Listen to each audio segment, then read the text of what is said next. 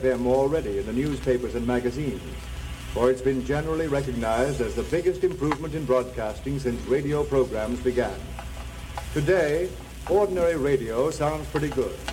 It brings you a lot more tones and quality than those pioneer receivers ever did. But, ladies and gentlemen, it's not perfect. You can still distinguish ordinary radio from the real thing. WCBN FM achieves its perfection through an entirely new method of radio transmission developed by Major Edwin H. Armstrong, undoubtedly the greatest living scientist in the field of radio. WCBN FM is the result of a crusade to eliminate these listening ills, ready today to give superior service and recognized as perfected by both the Federal Communications Commission and the radio world. In fact, Washington has called WCBN FM one of the most significant contributions to radio. It takes the superiority of WCBN FM Ann Arbor to bring such perfect reproduction to your ears as this sharp note of a small triangle being tapped.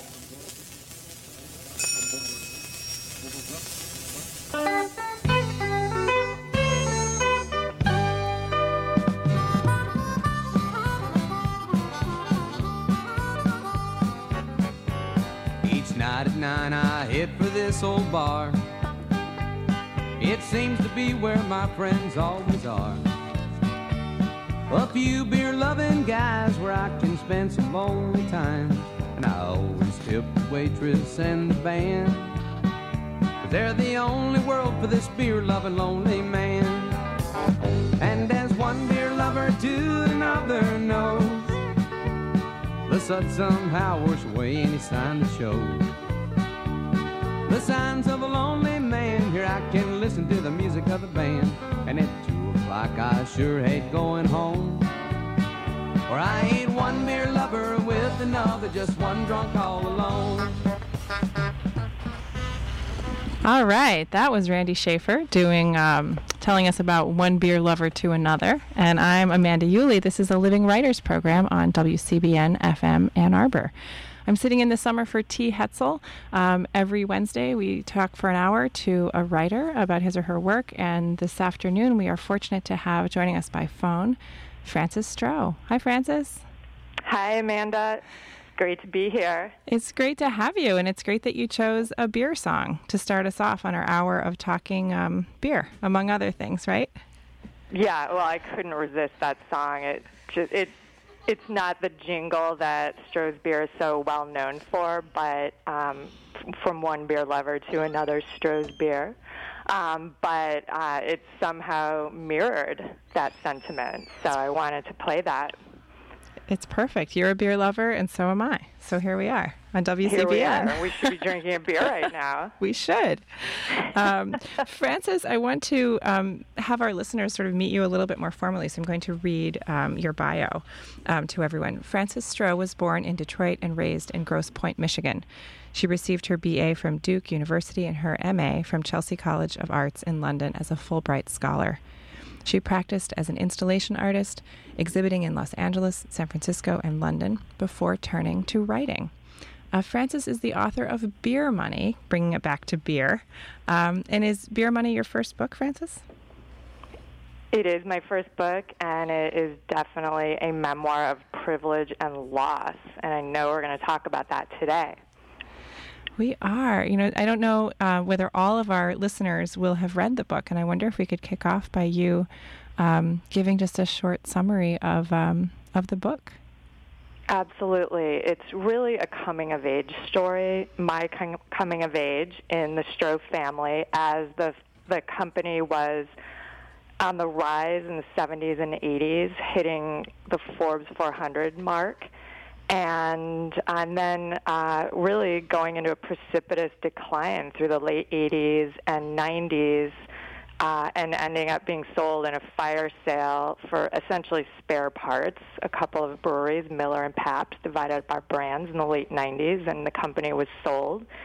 And but really it's of the personal side of this story and how the family coped with the fallout from the loss of the company, but also with a lot of addiction problems that were sort of circulating through the family, and in particular my branch of the Stroh family. I had a brother who was a drug addict who was busted by the federal government for dealing cocaine and died in his early 40s from a drug-related accident, tragically. Mm-hmm. So this is one of the threads that I weave through the narrative. And then my father, who worked for the Stroh Brewery but really wanted to be a photographer and was an astonishingly talented artist, but was pressured to join the family business and spent his life also in a tragic way, always sort of wishing he'd followed his passion, doing photography on the side as sort of just as a hobby. I use his photographs as chapter openers in the book, and they really capture this sense of an idealized American family, which contrasts well with the truth-telling text, what was really going on in this family.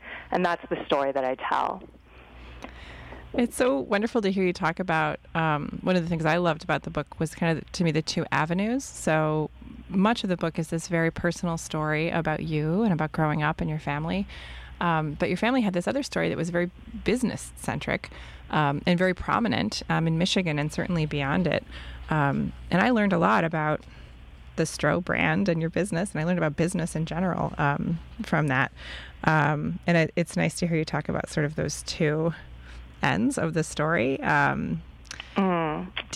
really tried to weave together the major business events and also how the family was responding sort of from a very insider's point of view to these events. And certainly the story is told from my point of view, but I really made an effort around the story of the business to tell as an objective story and present as objective a point of view as I could, just sort of presenting the facts, but seeing the family dynamics and how in some ways they really led to the demise of the business, but also how the business itself and just sort of a late-stage company that ultimately was lost in the fifth generation of the Stroh family, how there was almost this sense of inevitability about that loss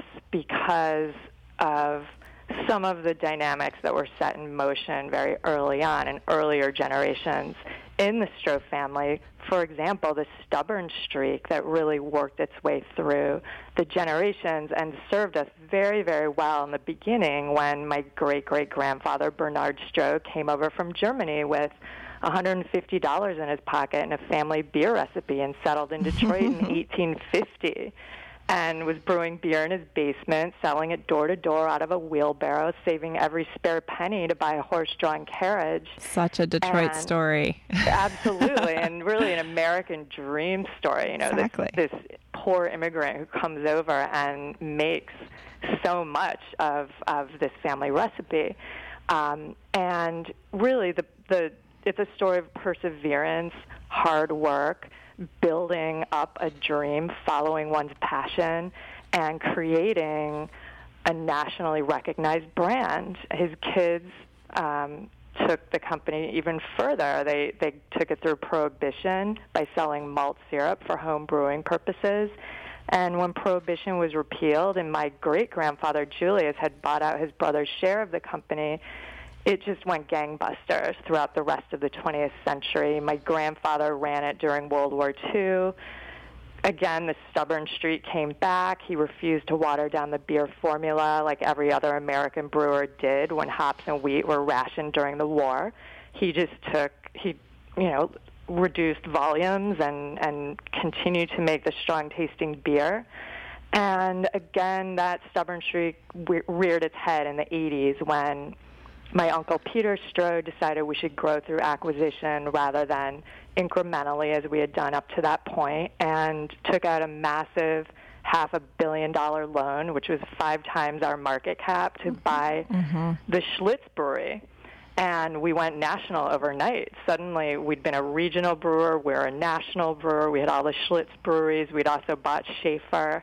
And yet we were still very family run and family-minded in terms of how we took this company national. We really got in over our heads, in my opinion, and I think in a lot of brewing experts' opinions, right. We didn't have the wherewithal to get that big that quickly, and who would? It was a very ambitious move. We also didn't have the marketing budget to take all those brands national and to continue to promote them. So through a series of unfortunate strategic decisions, we ended up losing the company. I think, we were talking before about the two avenues, the kind of business avenue and then the very personal, emotional path that you took in your growing up and that your family took.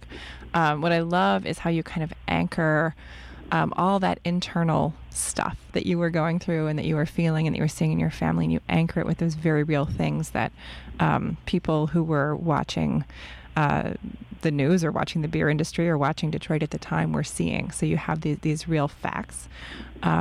And I love to ask people who've written memoir about what's real, in the book. And I mean, I'm of the opinion that everything a memoirist writes is real to them, but it may not have been experienced or perceived the same way by the other people that were there at the time or the other people that experienced that.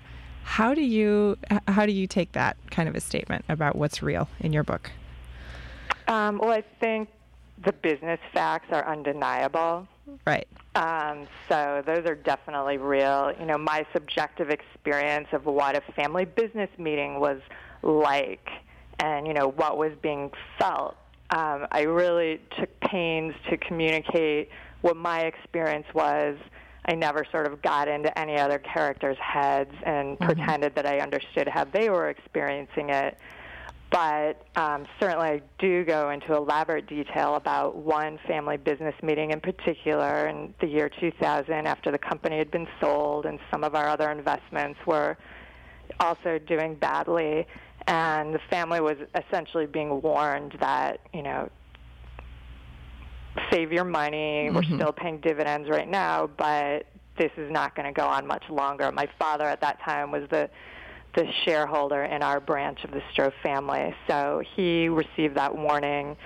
But I think actually in the scene in the book, he was out having a cigarette with his second wife when the family was warned about that, and his second wife happens to be someone that I attended high school with in Grosse Pointe. So, and I sort of comment on the fact that they're coming back giggling after a cigarette break, and he's missed that important piece of information. But my father really, he was an artist at heart. He wasn't financially minded, and he spent his money amassing these collections of Martin guitars and Gibson guitars and guns from the Wild West and all these objects that and cameras, right? Really, yes, cameras, vintage Leica cameras, artwork, things that had fascinated him since childhood, and it was almost as if he had just been deprived of what he really wanted as a kid, so he was trying to compensate for that as an adult and just bought all these collections and filled the house with these objects, and that's really how he wanted to spend his money. He was not an investor. He was not a saver. So when he did reach what I understood through hindsight to be the end of his life, and there's a scene in the book where my son and I are having dinner with him in a restaurant, and he's just received a letter from the family holding company telling him that dividends will cease, the party's over, the money's gone.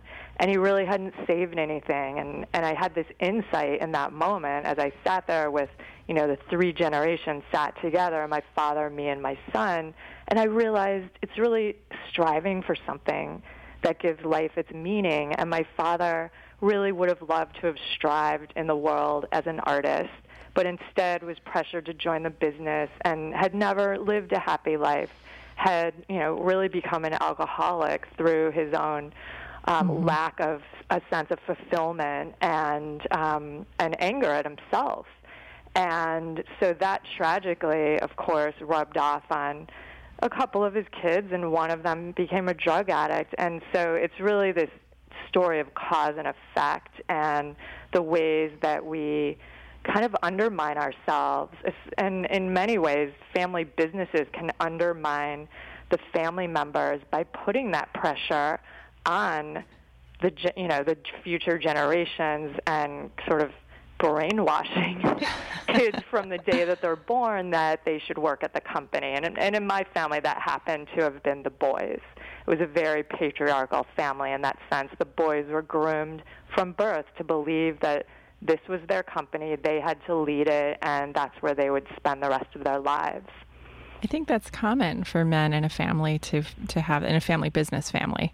That is I to think really it is be very common. So the women, in some sense, are free of that legacy. There's a window of opportunity for women in these families, and I was able to go out into the world and really fulfill my dream to be first a photographer, then an installation artist, and later a writer. In a way, that door was open to me in a way that it wasn't for the boys in my generation. Do you feel like your family was grooming you for that, for like a career as an artist and a writer, or were they grooming you to be free and to make your own choices?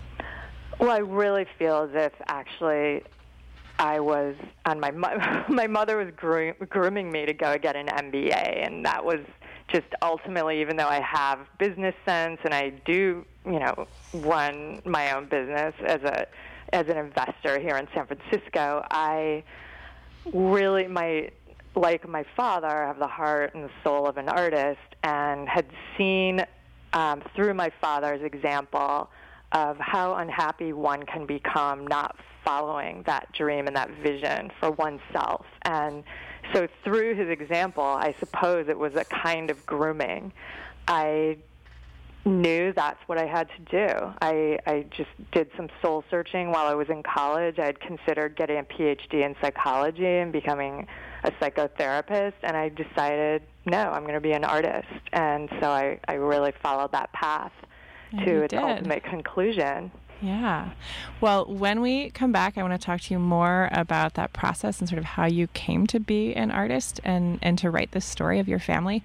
First, it seems like it's time that we hear a Stroh's beer commercial from 1984. How does that sound? That sounds great. Okay, here goes. I'd sure like another Stroh. Oh, wait. Alex? 2 cold Strohs. Where do you see this? Just open the refrigerator. Just open one bottle. Just open the other. Now he's pouring yours. Now he's pouring mine. Alex, you better be drinking your water. From one beer lover to another, Stroh's. From one beer lover to another, Frances. There it was. Well, that's a great ad. I'm glad you played that one, Amanda, because the Alex the Dog ads in the mid-'80s were famous Stroh's beer ads, and everyone seems to still remember them, much like the Swedish bikini team ads for Old Milwaukee. They're very charming, yeah. Which I go into detail about in the book and what happened with that ad campaign that we did. But it's a fun ad. It's, Alex the dog goes to the fridge, gets out the beer, and pours it in his bowl and drinks it instead of bringing it to his owner in the other room at the poker table. So, and Alex the dog actually went on, I read about this online recently, went on tour around the U.S. because it was such a famous ad campaign. Really? And, we did all kinds of events, promotional events for Stroh's beer, and Alex the dog was present at many of those events. So, it's like your family he really pet. had quite a life for a while there. This is the Living Writers Program on WCBN FM Ann Arbor. We're talking today to Frances Stroh, author of Beer Money. I'm your host, Amanda Yulee, and Frances is joining us via phone today, July 26, 2017. She's in San Francisco, we're in Ann Arbor, and we're talking beer and memoir and her family, and families in general, and writing about them.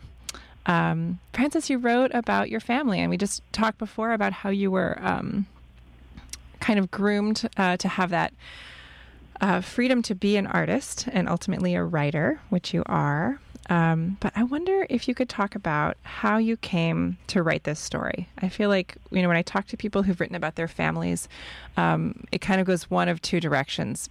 People either have labored over the decision about whether it's right and whether they could and whether it would work to write about their families, or they've had that kind of gut feeling just forever, like this is my story and I'm going to tell it. It's just a matter of getting it out. So I wonder if you could put yourself in one of those camps or talk more about it. I'm not sure I could put myself exactly in one of those camps, but it was a story I was writing for years before I wrote this memoir, and it was a story that I felt I would write someday, but at the time that I had that insight, there was not a conclusion yet. I needed an ending to the story before I could begin it. And so I wrote other things. I wrote short stories. I worked on a novel for a while. That was really a way of just teaching myself how to write a longer narrative, so that when I came to write Beer Money after my father died, the company had been lost, dividends had ended, and the party was over, and my brother Charlie was also gone. Suddenly it felt like, okay, the ending is here, and now I can go back to the beginning and write this and write it up to the end. And so it was really just a timing thing. Suddenly the channels had opened, and as writers know, it's the voice that carries the story, and the voice presented itself. And I firmly believe that once a writer nails that voice, it's just a matter of showing up at the desk every day, because the story ultimately will write itself. And it doesn't mean that the writer doesn't have to do the work, but it's really the voice that drives the story. And that happened in such a clear way for me that there was just no doubt in my mind that, the story, I would begin it and I would finish it. And so that's really how it happened. It was about a 4-year process, and it felt, a lot of people say, gosh, it was so courageous of you to write this book. And when people say that to me, I usually respond, you know what, it felt more like a creative impulse. It had nothing to do with courage. It was just something that I was compelled to do. And it would have been maybe in some ways courageous not to do it. It really was, it was something that just had to be written. I had to tell the story. It came to the point where it would have been impossible not to. It was an artwork that had to be created by you. Exactly. And is that how you felt when you were earlier in your art career, when you were doing installation art and other work in London? It did feel that way. I mean, there were pieces that I just knew I had to make. And I actually touched on this family story in one piece that I did, which I go into detail. I sort of vividly portray in the prologue to the book. But it was really the only time, I call it the family piece, but it was the only time I really delved into the family story during the period of time that I was an installation artist. And in that piece, I had been curated into a show at San Francisco Camera Work Gallery, and was given a room and interviewed, did a video installation piece where an interview of each of my family members was on a screen, on a flat screen TV in a room with 6 flat screen TVs, with all of the members of my branch of the Stroh family talking at the same time, telling the family story from each of our very disparate points of view, and in a room where these voices all converged. And it was a very explosive piece. It was much more kind of cathartic and explosive and disturbing for the viewer than I ever could have anticipated. So I knew at that point that I'd opened a can of worms that I would have to explore further later, but it was about 20 years later that I began the book. Sometimes books can take 20 years, I've heard. I guess more. It was, this story was unfolding. It was continuing to unfold, and I think ideas really can take 20 years or more. bake to the point where they're ready to come out fully formed. Yeah, I love that art piece that you reference, that you just told us about. And I love that in contrast to your book, which again is how you experienced all of these events. And that notion of perspective in memoir is so interesting to me. I often think about memoirists and how their other family members would have written the same story. And it sounds like there's agreement in your family about aspects of it, and probably some people experience some of this differently than you, which is, it's great to kind of celebrate the authentic and like incredibly vivid and real perspective that you brought to the way you experienced it. Thank you. Yeah, well, I feel as if, well, my mother, who's been extremely supportive of the book, has, like, her first statement about it when she read the manuscript said, and this was to someone other than me, "It's all true." So your mother's actually proving me wrong. So your mother read it and felt that you had more journalistically rather than emotionally kind of captured the events of your youth. Is that right? She did. I mean, she didn't have a different perspective. You hear that all the time. No, it didn't happen like that. It happened like this. Well, that isn't a conversation that we ever had. She really sort of saw things in a similar light. The events happened in my memory the same way that they had happened in hers. And so that was great. That was very validating. Yeah, I think it's always valuable to capture those things that happen in our lives, right? Whether people see them the way you do or not. It must be extremely validating if your mother sees them the same way.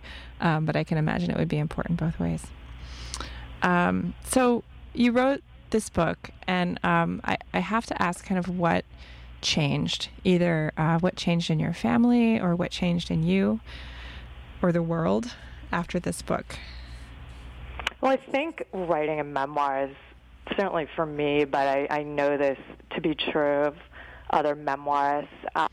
It's a way of coming to terms with the events that one writes about. One tends to write about events that, A, somehow feel unresolved, and B, are somehow almost taboo to write about, but the writer feels compelled to get these events out on the page and to connect them with other events that, in a way that creates meaning out of what before the book existed were just disparate events in one's past, and not necessarily connected in any way. So writing a memoir is certainly a way to connect the dots and come to terms with the events in a new way, and to feel very sort of resolved and cleansed. And so I will say, that has been an extremely positive side effect that I was not expecting, and certainly didn't write the book to feel that way. So that's a big change for me, and it's been a way to move forward and just sort of, see the past, the story that I chose to tell in the book, as really a story, and a story that hits enough universal notes that it's actually compelling and interesting to others, and has created quite a bit of dialogue. I've heard from all kinds of people who not only have had possibly family businesses in their families, or addiction problems in their families, or artists who, had to find their own way and break out of a family where there was some kind of pressure to do something else. But, so and many of these fans and, people have written me letters, and people have shown interest in the book had wrestled with, 2 or 3 of those things. And so there seems to be something in sort of the more detailed you are about your own life, and the more sort of specific it is, the more universal the message, and it sort of like hits these universal notes with others. And that's been an incredibly gratifying experience. I can imagine. I think it's always great if others can sort of see themselves in what you write about or the art you make. And that, in my experience of seeing this book kind of out in the world, I've seen it resonate in the literary community and in the business community to some extent, like you were saying, which is great. Yeah, it's true. It's been fantastic, and that is something that I, of course, hoped for, but certainly did not direct the book towards the business community. It's a very personal story, and of course ties in the business story, the unraveling of the family, the business, and Detroit, sort of all simultaneously. But to see how much the book has been embraced by the business community and being invited to speak at conferences, to family business groups, and really helping these families who are in business together avoid some of the major pitfalls that the Stroh family fell into. To know that a story like this can help others is very, very rewarding. It's been great. Oh, it must be. Yeah, I'm sure. You have a lot of perspective there. That's really important. We're talking to Frances Stroh. She's author of Beer Money, and this is the Living Writers Show on WCBN FM Ann Arbor. Frances grew up in the Detroit area, and we're going to hear a Detroit selection of music. How about some MC5 for a little break, and then we'll come back with Frances Stroh in a moment. All right, everybody. Let's get together and have a ball and sing.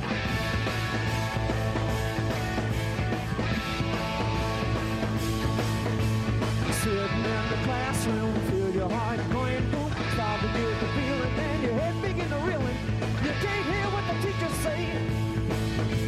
The music going down about the rock road dance in town. You know I just gotta hear that band play. Tonight, tonight, tonight, tonight. Whoa, tonight. Tuesday got the letter, the army things are better. I'll get myself down there right away. It's not that I'm lazy, I'm just too crazy to go doing things that way. Because the kids will be in town and the jams are going down. I wanna do things the natural way. Tonight, tonight, tonight, tonight, oh, tonight. That's the MC5 with Tonight, 1972, and this is the Living Writers Show. I'm your host tonight, Amanda Yulee, and we have Frances Stroh joining us on the phone. Hi, Frances. Hey, Amanda, thank you for playing that MC5 song. That is the song that was playing in the car in one of the last scenes in the book as my brothers and I are driving down to Detroit River Place after my father's funeral.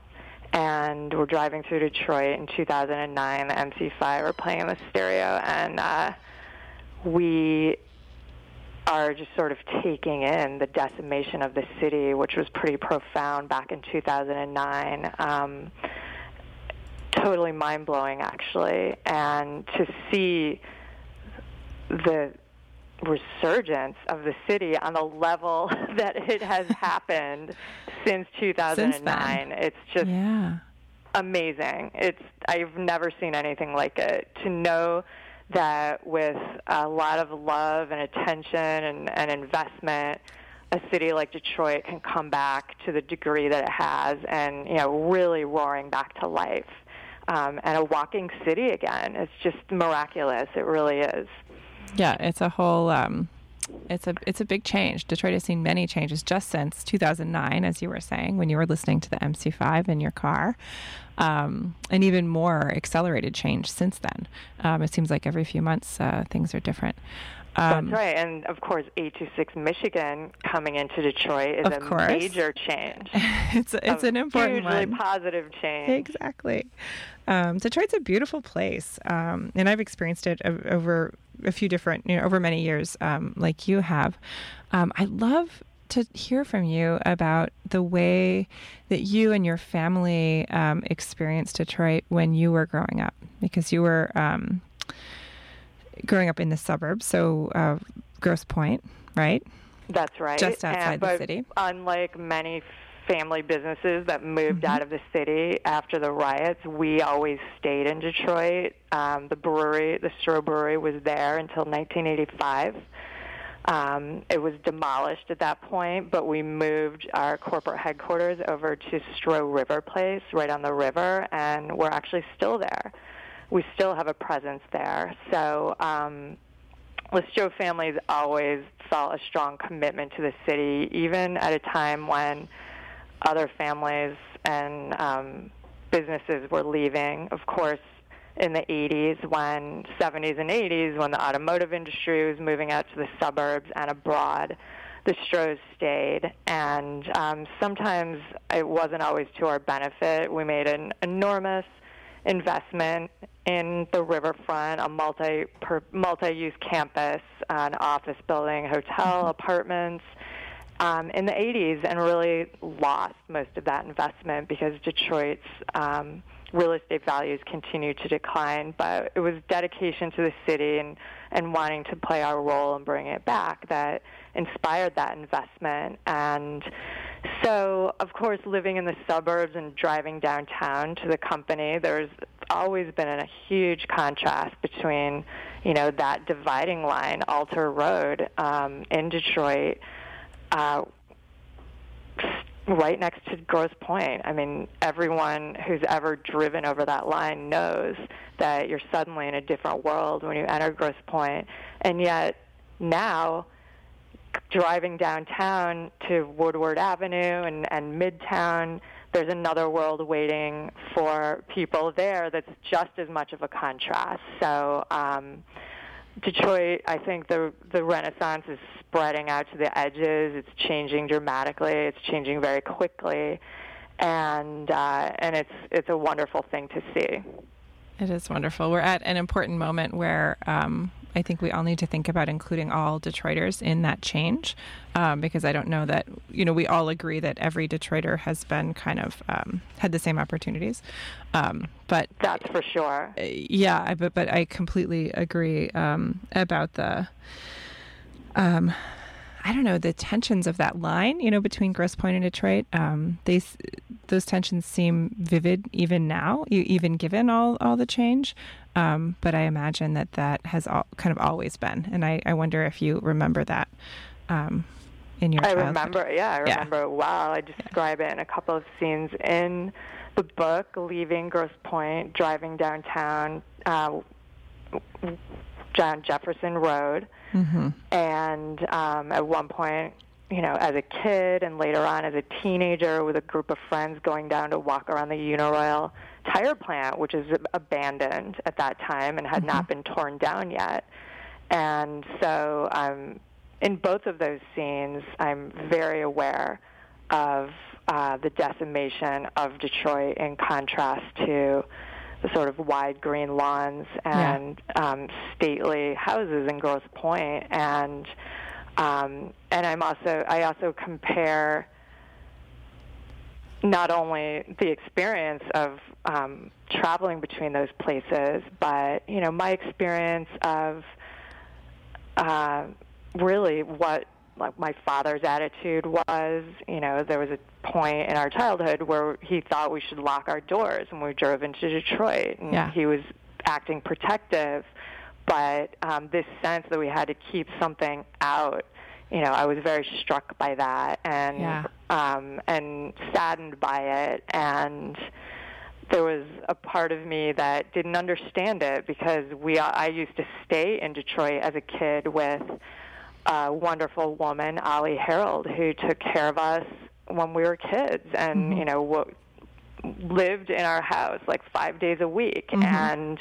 And her family, and, they were African American, and we stayed with them in a neighborhood in Detroit when my parents would go off on vacation. So I knew her family very well and felt like a member of this Detroit family. And so it just didn't make sense to me that we had to be scared, but, I also lived in Detroit and knew this Detroit family very closely. Those messages are, then and now coded and hard to decipher, I think, for everyone. But thank you. Absolutely. So I think, just from a child point of view, the way I express it in the book, I think I really tried to embody those contradictions and explore them, from this kid's point of view who is confused. And again, it's that two world. It's sort of the inner emotional world and the business world, and it's the Detroit and the suburban world, and who you are and who your parents and your family wanted you to be. Good stuff. So, Frances, I would love for you to read. Are you able to read us a few pages from the book so that our listeners can hear a little more tangibly the story of Beer Money? Yes, I am. I'm actually going to read a section from my teenage years. Okay. Since we're playing some great music today, this is going to invoke another great musical artist, this section of the book. So the year is roughly 1984. It was a dark morning in January that the wreck had happened. Partying our way through the inevitable depression of a Michigan winter, my friends and I had been out all night, then attended a sunrise meditation class at the Hare Krishna Mansion in Detroit. The Krishna Center was located on the sprawling estate of the Fisher Mansion, one of the old houses emblematic of the automotive industry's heyday, donated to the sect by Alfie Ford. Meditation, music, drugs, and alcohol, they were all facets of the same mind-expanding trajectory, especially potent when combined. My friends and I had all read On the Road and the Electric Kool-Aid Acid Test, and with the help of state-of-the-art amphetamines and a healthy dose of cynicism, we had taken the legacy of the 50s and the 60s to new heights in the 80s. The Corinthian pillars of the meditation hall were edged in gold. A robed, pot-bellied man with a Krishna ponytail sat lotus-style facing the large group. We sat down in our stocking feet and tried to look spiritual. Sweet-smelling incense burned in all four corners of the vast room. And now the chanting began. I glanced around at the other meditators as their voices rose. A beautiful woman with a shock of buzzed orange hair was sitting alongside us, cross-legged. Annie Lennox, her knee just inches from mine.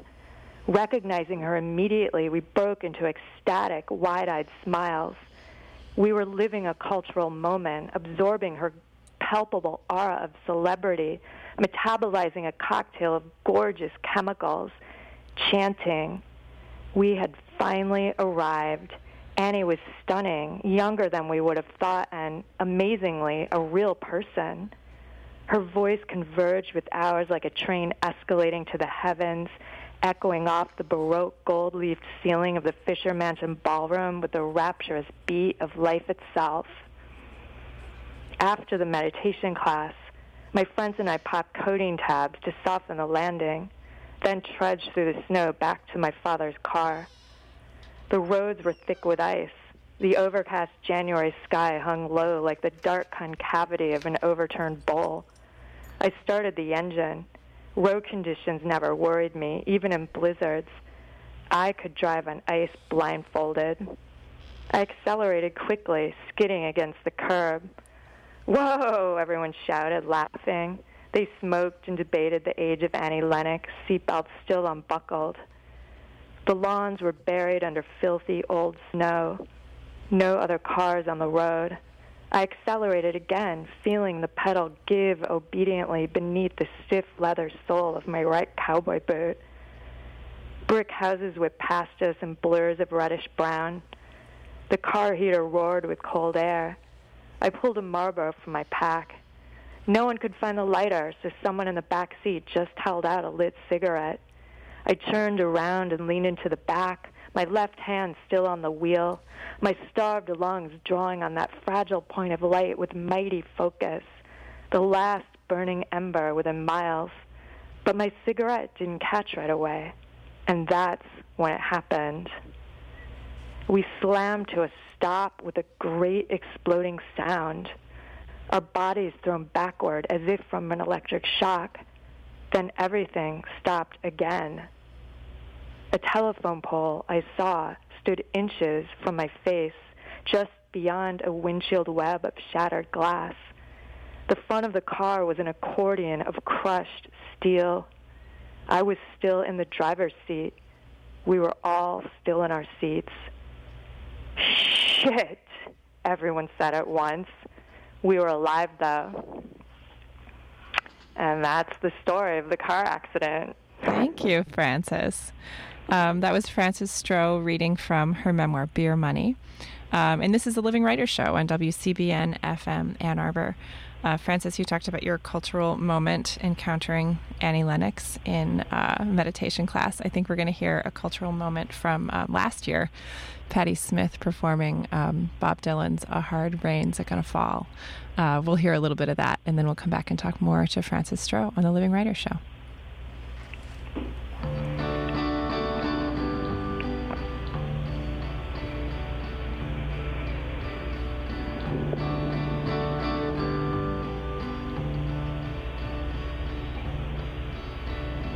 Where you been, my blue-eyed son? Where have you been, my darling young one? I've stumbled alongside of 12 misty mountains. I've walked and I've crawled down 6 crooked highways. I've stepped in the middle of 7 sad forests. Been out in front of a 12 dead oceans. Been 10,000 miles on the mouth of a graveyard. It's a hard, it's a hard, it's a hard, it's a hard, it's a hard rain's gonna fall. Patti Smith singing Bob Dylan. Frances, why did you pick Patti Smith, since we're talking about Detroit today? Well, okay, so there are a lot of reasons that I picked Patti Smith singing that song when she was accepting the Nobel Peace Prize for Bob Dylan in Sweden last year. But the reason I just love her version of the song. I love that she accepted the award for him. I love that she forgot the lines during the performance and they had to start over. And her ability just to be vulnerable on that level. There's something about Patti Smith that just, she transcends everything. She's just such an icon for me. You said it. And but Patti Smith moved to Detroit in the early 70s to be with Fred Sonic Smith, the MC5. She lived at the Book Cadillac with Fred. And so during the years when I was still in Detroit, she was also there. I never saw her, never met her anywhere. I did actually see a concert, but never met her in person. And yet she just, seems to have fit into Detroit on just such an intimate, wonderful level, and is an artist who inspires me. Her book, Just Kids, was a huge inspiration while I was writing Beer Money, and the way that she creates this hybrid between the literary, she's a poet, she's a punk rock artist, she's a performance artist, she's everything, and she rolls it all into her show. I saw her in San Francisco. She's still doing it. I saw her about 2 years ago. So she's just a very inspirational artist for me. She's amazing. My husband and I saw her in March in not in Detroit, but in Royal Oak.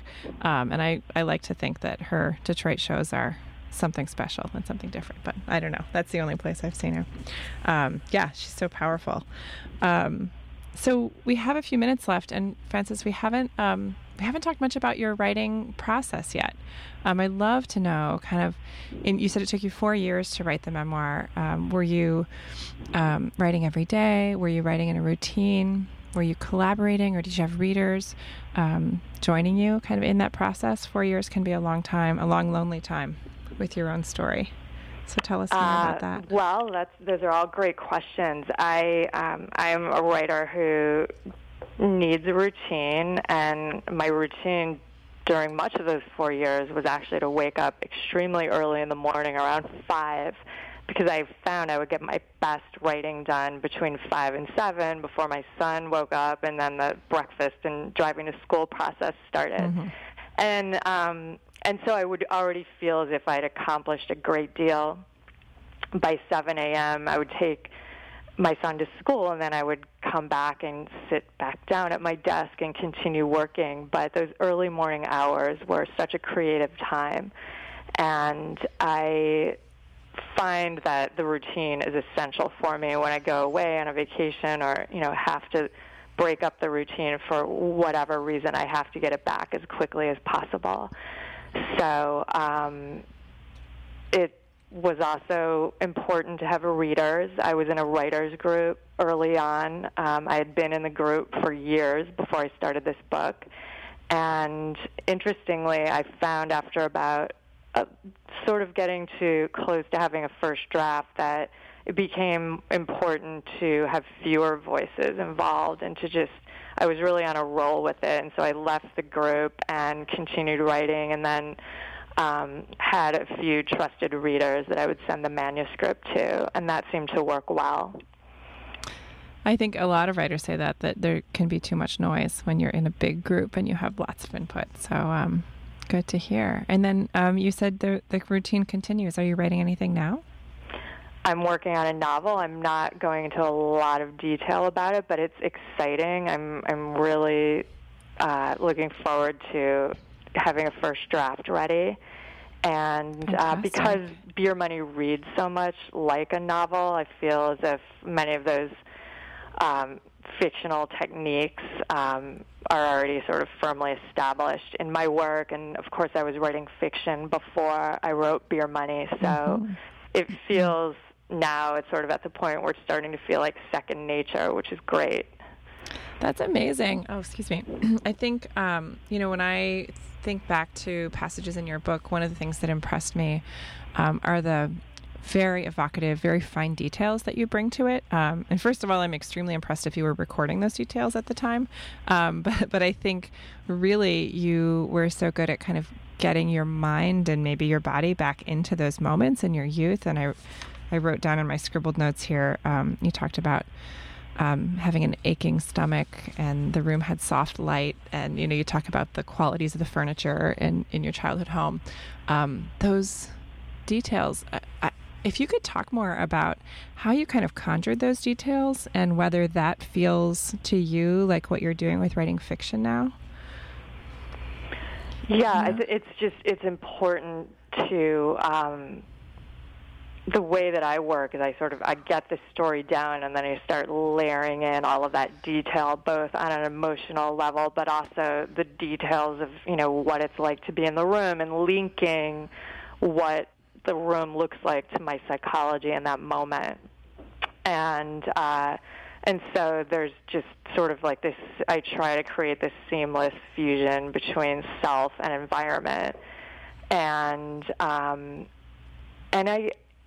it's just some people who've sent me letters about the book responding to it have said, you seem to have had a photographic memory.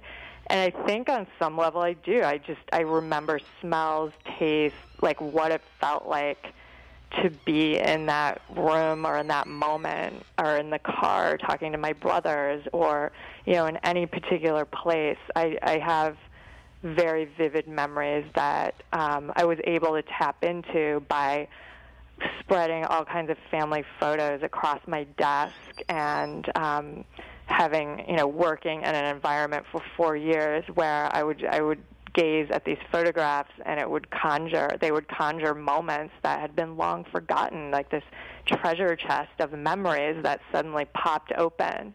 And there's a way of opening those channels and getting into that state where it all comes back. It's a pretty amazing process once one gets going with it. You talk about having a somewhat photographic memory, but you also had photos. You had your father's photos, and I'm sure other photos too, that very beautifully depict some of those details, and I'm sure are such a help in kind of getting back in that mindset.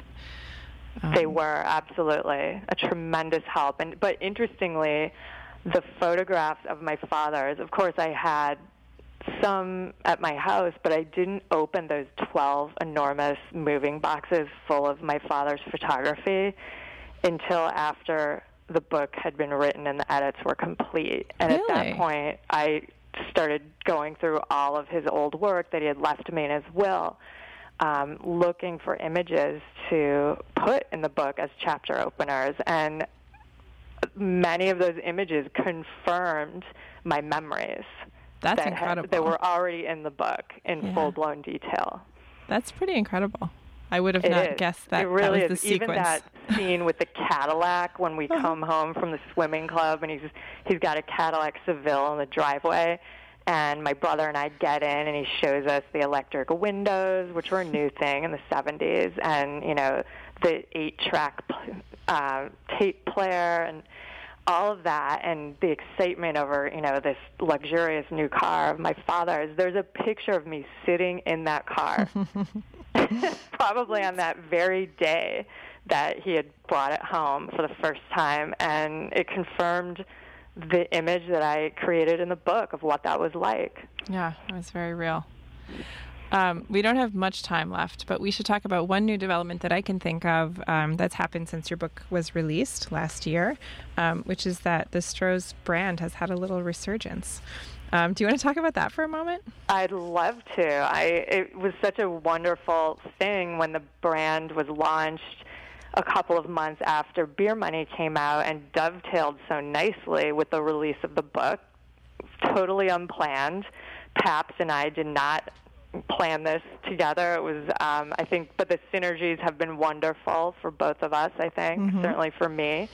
And they were nice, very nice to send out 4 cases of the beer for an event I did at the Battery, which is a club here in San Francisco. So 80 people came, and we did a new Stroh's beer tasting, and I had a great conversation about the book with Dick Costolo, who is the former CEO of Twitter and is from Detroit, right. in front of the audience. So that worked out great. People love the new beer. I love it. I love the retro packaging, the fact that it's a recipe from the 1850s when my great-great-grandfather was brewing the beer is exciting, and the fact that they've brought it back as a craft brew is just sort of a wonderful new direction for it. So I love everything about it. I think Pabst did a great job. Yeah, it's kind of its own little new twist on a resurgence of the story and of the brand. So I'm so glad to see that myself. Okay. Yeah, I couldn't have planned that better myself. I can't believe you didn't plan it. It seems like too perfect. I actually had, I wanted the beer to come out around the time of the book. I talked with a cousin at one point. We talked about licensing the name back from Pabst and relaunching the beer. We never did it, and suddenly it just happened. So that was amazing. Perfect. And now you have the perfect, your book is an event in and of itself with the beer and the new things. It's just wonderful. So this is the Living Writers Program. I'm Amanda Yulee, and we are on WCBN FM Ann Arbor. We've been talking this hour to Frances Stroh, who is author of Beer Money. Thank you, Frances, for joining us this hour. Thank you, Amanda. It's been so much fun being here. I really enjoyed it. It's been wonderful to talk about your book and about your family. We're going to close this hour with a song that you chose. I'm going to have you explain why you chose it, and then we'll close out the show. This is going to be the Talking Heads with Burning Down the House. Tell us why, Frances. It's a song that I talk about in the book at sort of a critical moment in my teenage years. We all would sit around and watch MTV kind of all day long in the summers in the 1980s, and there's a scene in the book where my brother and I are watching MTV, and Burning Down the House plays, and then suddenly the video of Burning Down the House plays, and suddenly my mother takes us out in the car and drives us to the end of our cul-de-sac and tells us that she has decided to divorce our father. And so it was obviously very related to that moment, but the larger picture, I feel as if it's a song that in some ways is emblematic of the story that I tell. And sometimes the house has to burn down on a metaphorical level in order to start over and to create the purposeful life that one really wants to live. Thank you, Frances. Here are the Talking Heads.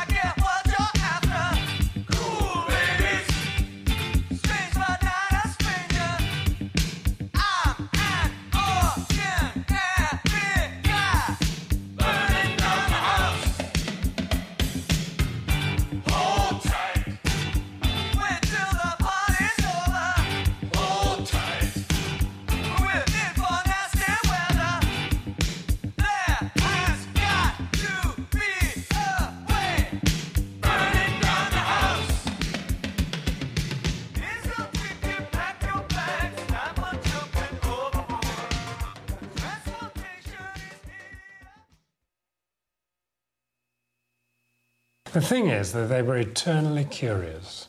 They wanted to find new ways of doing what they were doing, and new harmonies, new endings of songs and that kind of thing. They would always want to look beyond the horizon, not just at it. There was one time on Rain where I decided to play around with tapes. And I took John's voice off and turned it back to front and slid it around a bit and then put it in on the end of the song.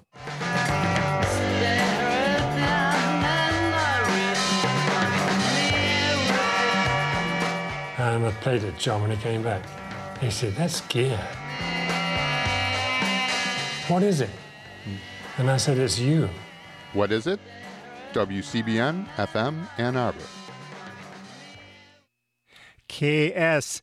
Son las 6 de la tarde. Bienvenidos a la media hora norteña.